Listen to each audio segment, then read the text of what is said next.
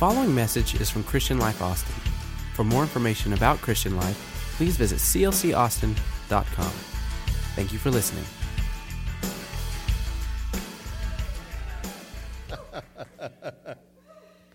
Here's the church, here's the steeple.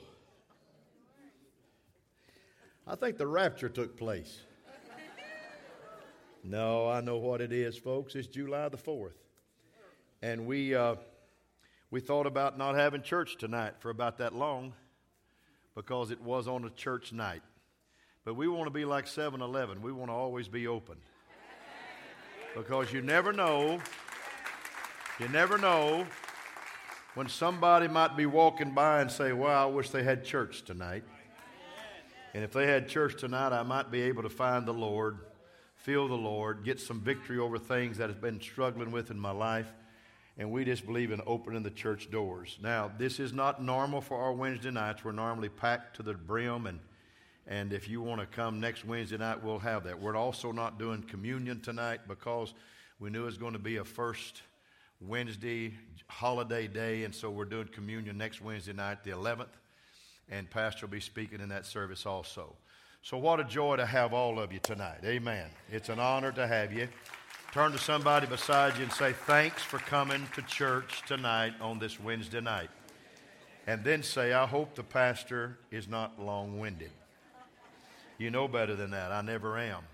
But I'm going to be real short tonight because I want you to be able to go home and watch some fireworks displayed. And this is a great day for our country.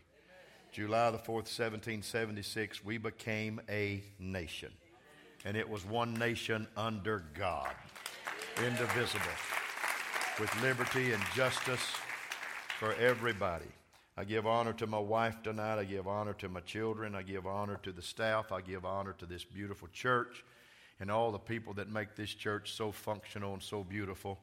And we put up the visitation booth tonight out there. It had just quit raining. We put it up, and we had 3 or 4 people come in. This is their first time at church, at Christian Life Church, on this Wednesday night. Years ago, we used to do a drama at Easter. We called it The Choice, and it was tremendous. We have had some wonderful music in this church for a while, and I thank God for that. Didn't the praise group do wonderful tonight on this? They were ready.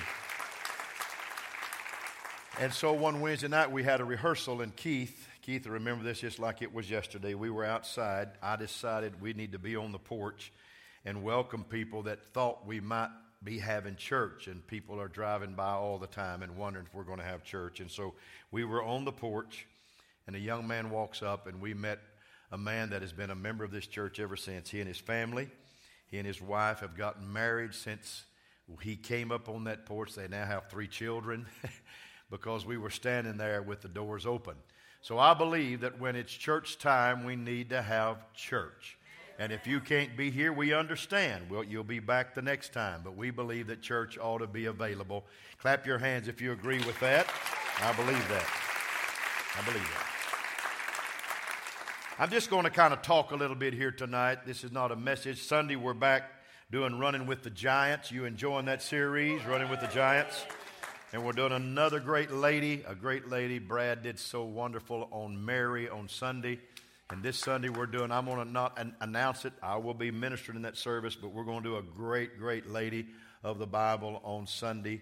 And the whole month of July is Ladies Month. We're going to be talking about great ladies, great ladies of faith that help us in our journey. Today we celebrate Independence Day. Clap your hands and cheer for that. So I thought you might enjoy these thoughts from an unknown author. Only in America can a Jimmy John's order get to your house faster than an ambulance. Only in America do people order double cheeseburgers, biggie fries, and a Diet Coke. Only in America do banks leave both doors open and chain the pins to the counters. Only in America do we use answering machines to screen calls and then have call waiting, so we won't miss a call from someone we didn't want to talk to in the first place. Only in America do we buy hot dogs in packages of 10 and buns in packages of 8. Only in America do we use the word politics to describe the process so well. Poly in Latin meaning many, and ticks meaning blood-sucking creatures. Maybe a little harsh on politicians. Nah, we're not really. The Hymnal Revision Committee of the United Methodist Church had a problem approaching the 1988 General Convention. New hymnal was being introduced, the Battle Hymn of the Republic, and they were struggling over the phrase, "As he died to make men holy, let us die to make men free." They questioned, is freedom for others worth dying for? Fred Waring and his Pennsylvanians came up with a different version, softer lyrics of, "As he died to make men holy, let us live to make men free." And the conference chose Mr. Waring's version. The songbook published the original version, "We must die to make men free."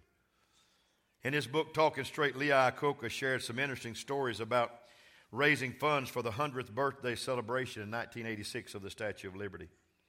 For example, there was a man from Poland who sent $2 for this beautiful symbol.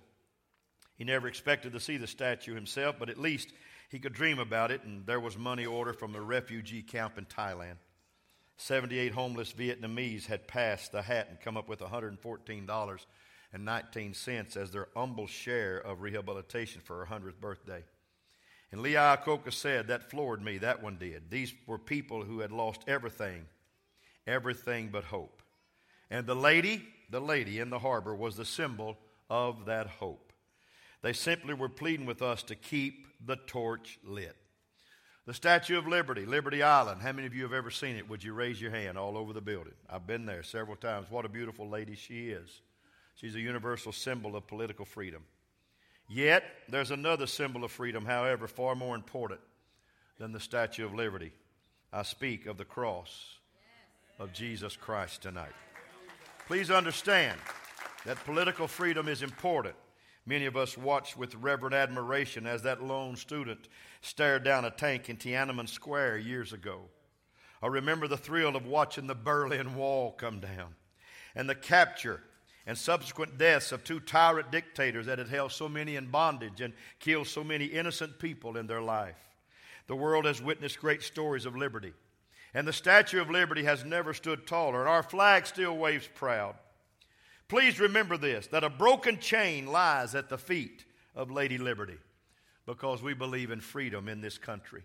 And as long as that statue and that flag stand for freedom and justice for all, then history is on our side. Freedom is a God idea. Emma Lazarus wrote, "Give me your tired, your poor, your huddled masses yearning to breathe free, the wretched refuse of your teeming shore. Send these, the homeless, tempest-tossed to me. I lift my lamp beside the golden door." It has never been God's will for any of His children to be enslaved. Can you say amen? Amen. When God created us in His own image, He created us for freedom. And when this country is on the side of freedom and justice and fair treatment of all people, we can be sure we're on God's side and blessed of Him. However, in many places, we have sometimes been aligned with the forces of oppression. And when that happens, we betray all that the Statue of Liberty and the American flag stand for. After John Wilkes Booth shot President Lincoln in Ford Theater, he leaped to the stage from the president's box. Ironically, he caught his spur in the middle of his jump and broke his leg. And most of all, people know what he tripped on. He tripped on the American flag. He tripped on Old Glory. Whenever we are embarrassed as a nation, it's generally because we have tripped on our own flag. Political freedom is still important. Many wonderful young lives have been lost in the cause of political freedom, and I salute them all today. Thanks, you men and women. Thanks for all those on the wall in Washington who have given so much for this cause of freedom. Can you clap your hands for everyone that has lost their life and given their life for the cause of freedom? We honor them tonight. However, political freedom is not the most important kind of freedom. There have been so many who have been in prison for long periods of time, who have been freer in their minds and hearts and spirits than many who walk around enjoying the benefits of political freedom every day. Regardless of your political inclinations, you have to wonder if Nelson Mandela was ever really a prisoner of the South African government. How does a man maintain such dignity, such grace, such ability to articulate the concerns of his people after being confined for such a long period of time, for 27 long years? His body may have been imprisoned, but not his mind, not his heart, and not his soul. And the Apostle Paul knew what it was to be in prison. Some of his finest letters were written while he was behind bars. Paul knew a greater freedom than just political freedom. The freedom that really matters is freedom within. And I'm so glad that Jesus has put a freedom on the inside of us, that whatever happens on the outside of us cannot bind what is inside of us. That freedom that comes from knowing that regardless of the circumstance, whether in prison or out, we are under the watchful eye of the one who knows us and loves us. The freedom of knowing that our sins, regardless of how deep their stain upon our soul, have been washed away by the blood of Jesus Christ. And the freedom that allows us to stretch our wings and be all that we can be in our life. It is sad to see someone who is enslaved, especially by his or her own weakness. I read about a man named Reynard III, a 14th century duke in what is now known as Belgium. Reynald was grossly overweight, and he was captured in a revolt by his younger brother, and he was imprisoned in a room that was built around him. And the room had no bars on the windows, not even a locked door though the door was slightly smaller than normal. Still, because of his size, he could not squeeze through that door to freedom. You know why? He was too large. But there was hope. All he had to do to be a free man was just go on a diet. That's all he had to do. Sounds funny, but it's a tragic story. His brother even offered to restore his title and wealth as soon as he was able to leave the room. But his brother knew Reynald's weakness, and every day he had sent to Reynald's room a variety of delicious and fattening foods. So instead of growing thinner, Reynald grew fatter. He was a prisoner not of locks and bars or iron gates, but he was a prisoner of his own appetite. And that's the parable of a dilemma faced by many people every day. There are forces within the human personality that can attain an almost demonic grip on our behavior. We must admire the person who wins a permanent victory over alcohol, a permanent victory over cocaine, a permanent victory over heroin, or even overeating in their life. It's not easy. Then there are other serious weaknesses in the flesh. Psychologists now speak about sexual addiction and people who are forced to deal with enormous drive to abuse the blessed gift of sexuality. Inability or failure to keep this drive under control keeps breaking hearts and families and lives. And there are other forms of enslavement also with the advent of lotteries. An addiction to gambling has become institutionalized. Oh, I'm preaching right now. ESPN carries all kinds of gambling tournaments live, no matter how attractive such means of raising funds for the state may be. It's sad to see governments profit from human weaknesses. Can I get an amen? It's always the person who can least afford it who will buy the disproportionate number of lottery tickets, for they represent hope. So it's sad to see people who are enslaved by their own weaknesses. Sadder still, however, is the enslavement of sin. Some ask, isn't that the same thing? No, it's not. Our personal weaknesses and frailties are but symptoms of a far greater problem, and that problem is our estrangement from God. We were created, folks, to live in fellowship and harmony with God, with ourselves and with others. We're created to walk in confidence and strength and love and assurance. But because fellowship and harmony have been broken, we walk in fearfulness and weakness and resentment and uncertainty. Because of that broken relationship with God, anxiety haunts us. We drown our sorrows, disguise our ambitions, discard the divine image within. We become slaves to doubt and distrust and despair. And I want to tell you, there's only one person that can help us. Only one person that can help us. And I'd like to tell you, his name is Jesus. His name is Jesus. Over 2 centuries ago, a wealthy landowner named Sir Roger Boulter visited a traveling fair at Colchester. He was in Colchester, and as he went around the stalls and side shows, he suddenly heard a market square clock begin to chime. And like a child, he counted, but he could not believe his ears. The clock chimed 13 times. And he thought he had miscounted until a small, frail little fella standing beside him turned and verified the happening by saying, "You know what? That clock just struck 13. And that night, Sir Roger, who recorded everything in his diary, recorded that incident. And 2 months later, Sir Roger woke up and sensed a compelling inward voice that said, "You need to go to York today." And he was not a man given to such voices. But the next day he saddled his horse and set off to York. And when he arrived, he discovered a large crowd gathered outside of the courthouse. And on hearing it was the last day of a murder trial, he entered the courthouse and sat in the public gallery, from where he heard the guilty verdict pronounced. And when the accused man was asked if he had anything to say, he replied, "I am innocent, Your Honor. I was more than 100 miles from the crime on the day it took place here in York. I was in Colchester. Another man and I heard a clock there strike 13. If only I could find that man, he could vouch for my innocence."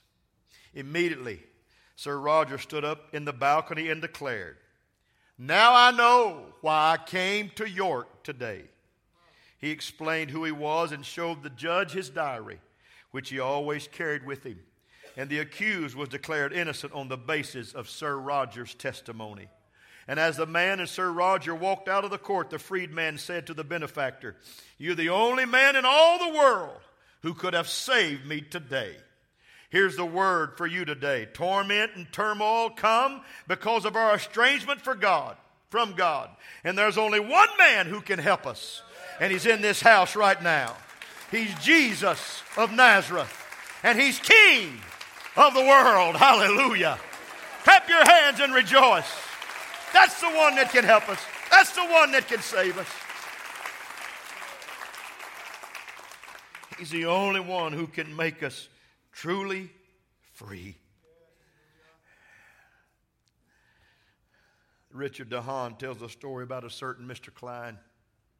You came on a good night. It was storytelling night tonight. No one really seemed to care for old Mr. Klein. He was the town Scrooge. Even little children had made up rhymes about him, which ridiculed his selfish eccentricity. And one Sunday night, he was walking down the street past the local church. And it was a warm summer night, and the windows of the church were open, and the singing could be heard up and down the lane. And old Mr. Klein was very discouraged, defeated, and convinced that life simply wasn't worth living. He had no family and certainly no friends, and he was at the end of hope. And as the congregation sang, he caught the strains of the hymn, "Saved by grace alone, this is my plea. Jesus died for all mankind, and Jesus died for me." His hearing was not very good, and when the congregation came to the words, "Jesus died for all mankind," he thought they were singing, "Jesus died for old man Klein."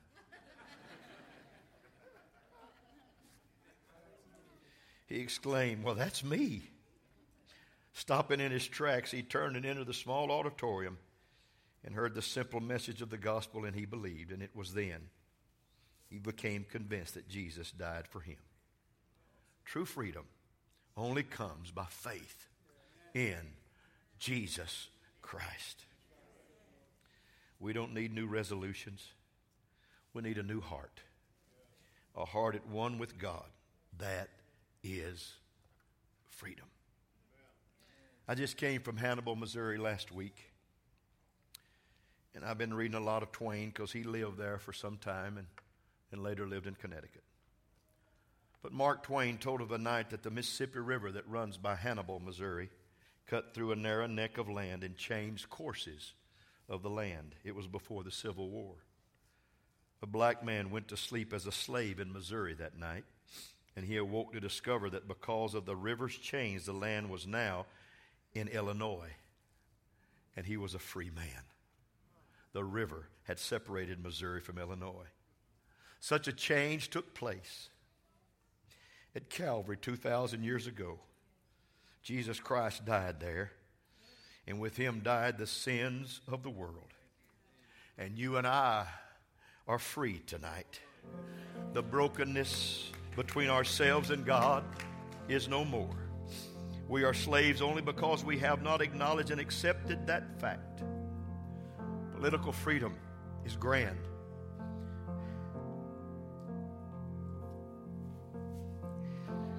But even grander still would be freedom from our own destructive desires.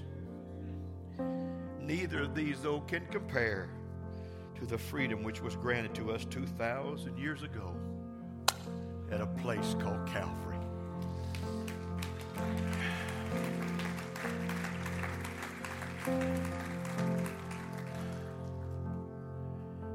And as Forrest Gump said, that's all I got to say about that. I wanted to bring this to you tonight, not as a message, but as just a written word. And I wanted to tell all of you,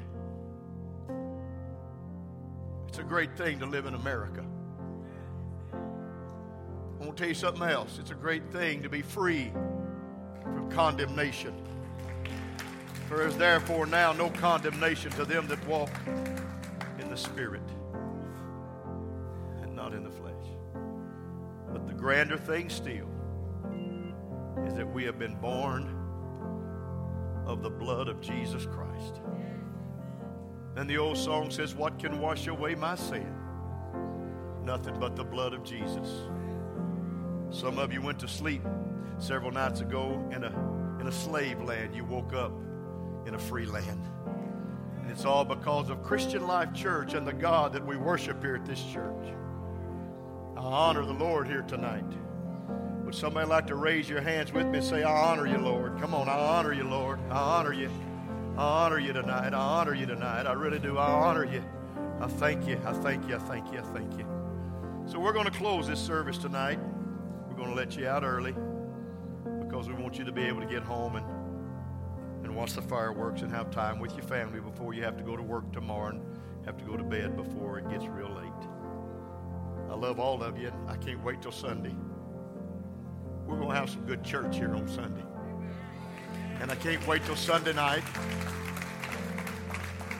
We're going to have some good church here on Sunday night. We've been teaching on the baptism of the Spirit. Sunday night we're going to talk about the gifts of the Spirit. All 9 of them, plus perhaps 5, and plus perhaps some more in Romans. We're going to talk about some gifts that can happen in our lives. You know what's happening? People are receiving the Spirit all over this place. This is a great time. Would you stand to your feet? They're going to sing a verse of this, a chorus of this, and we're going to all sing together. And I'm going to come and dismiss us.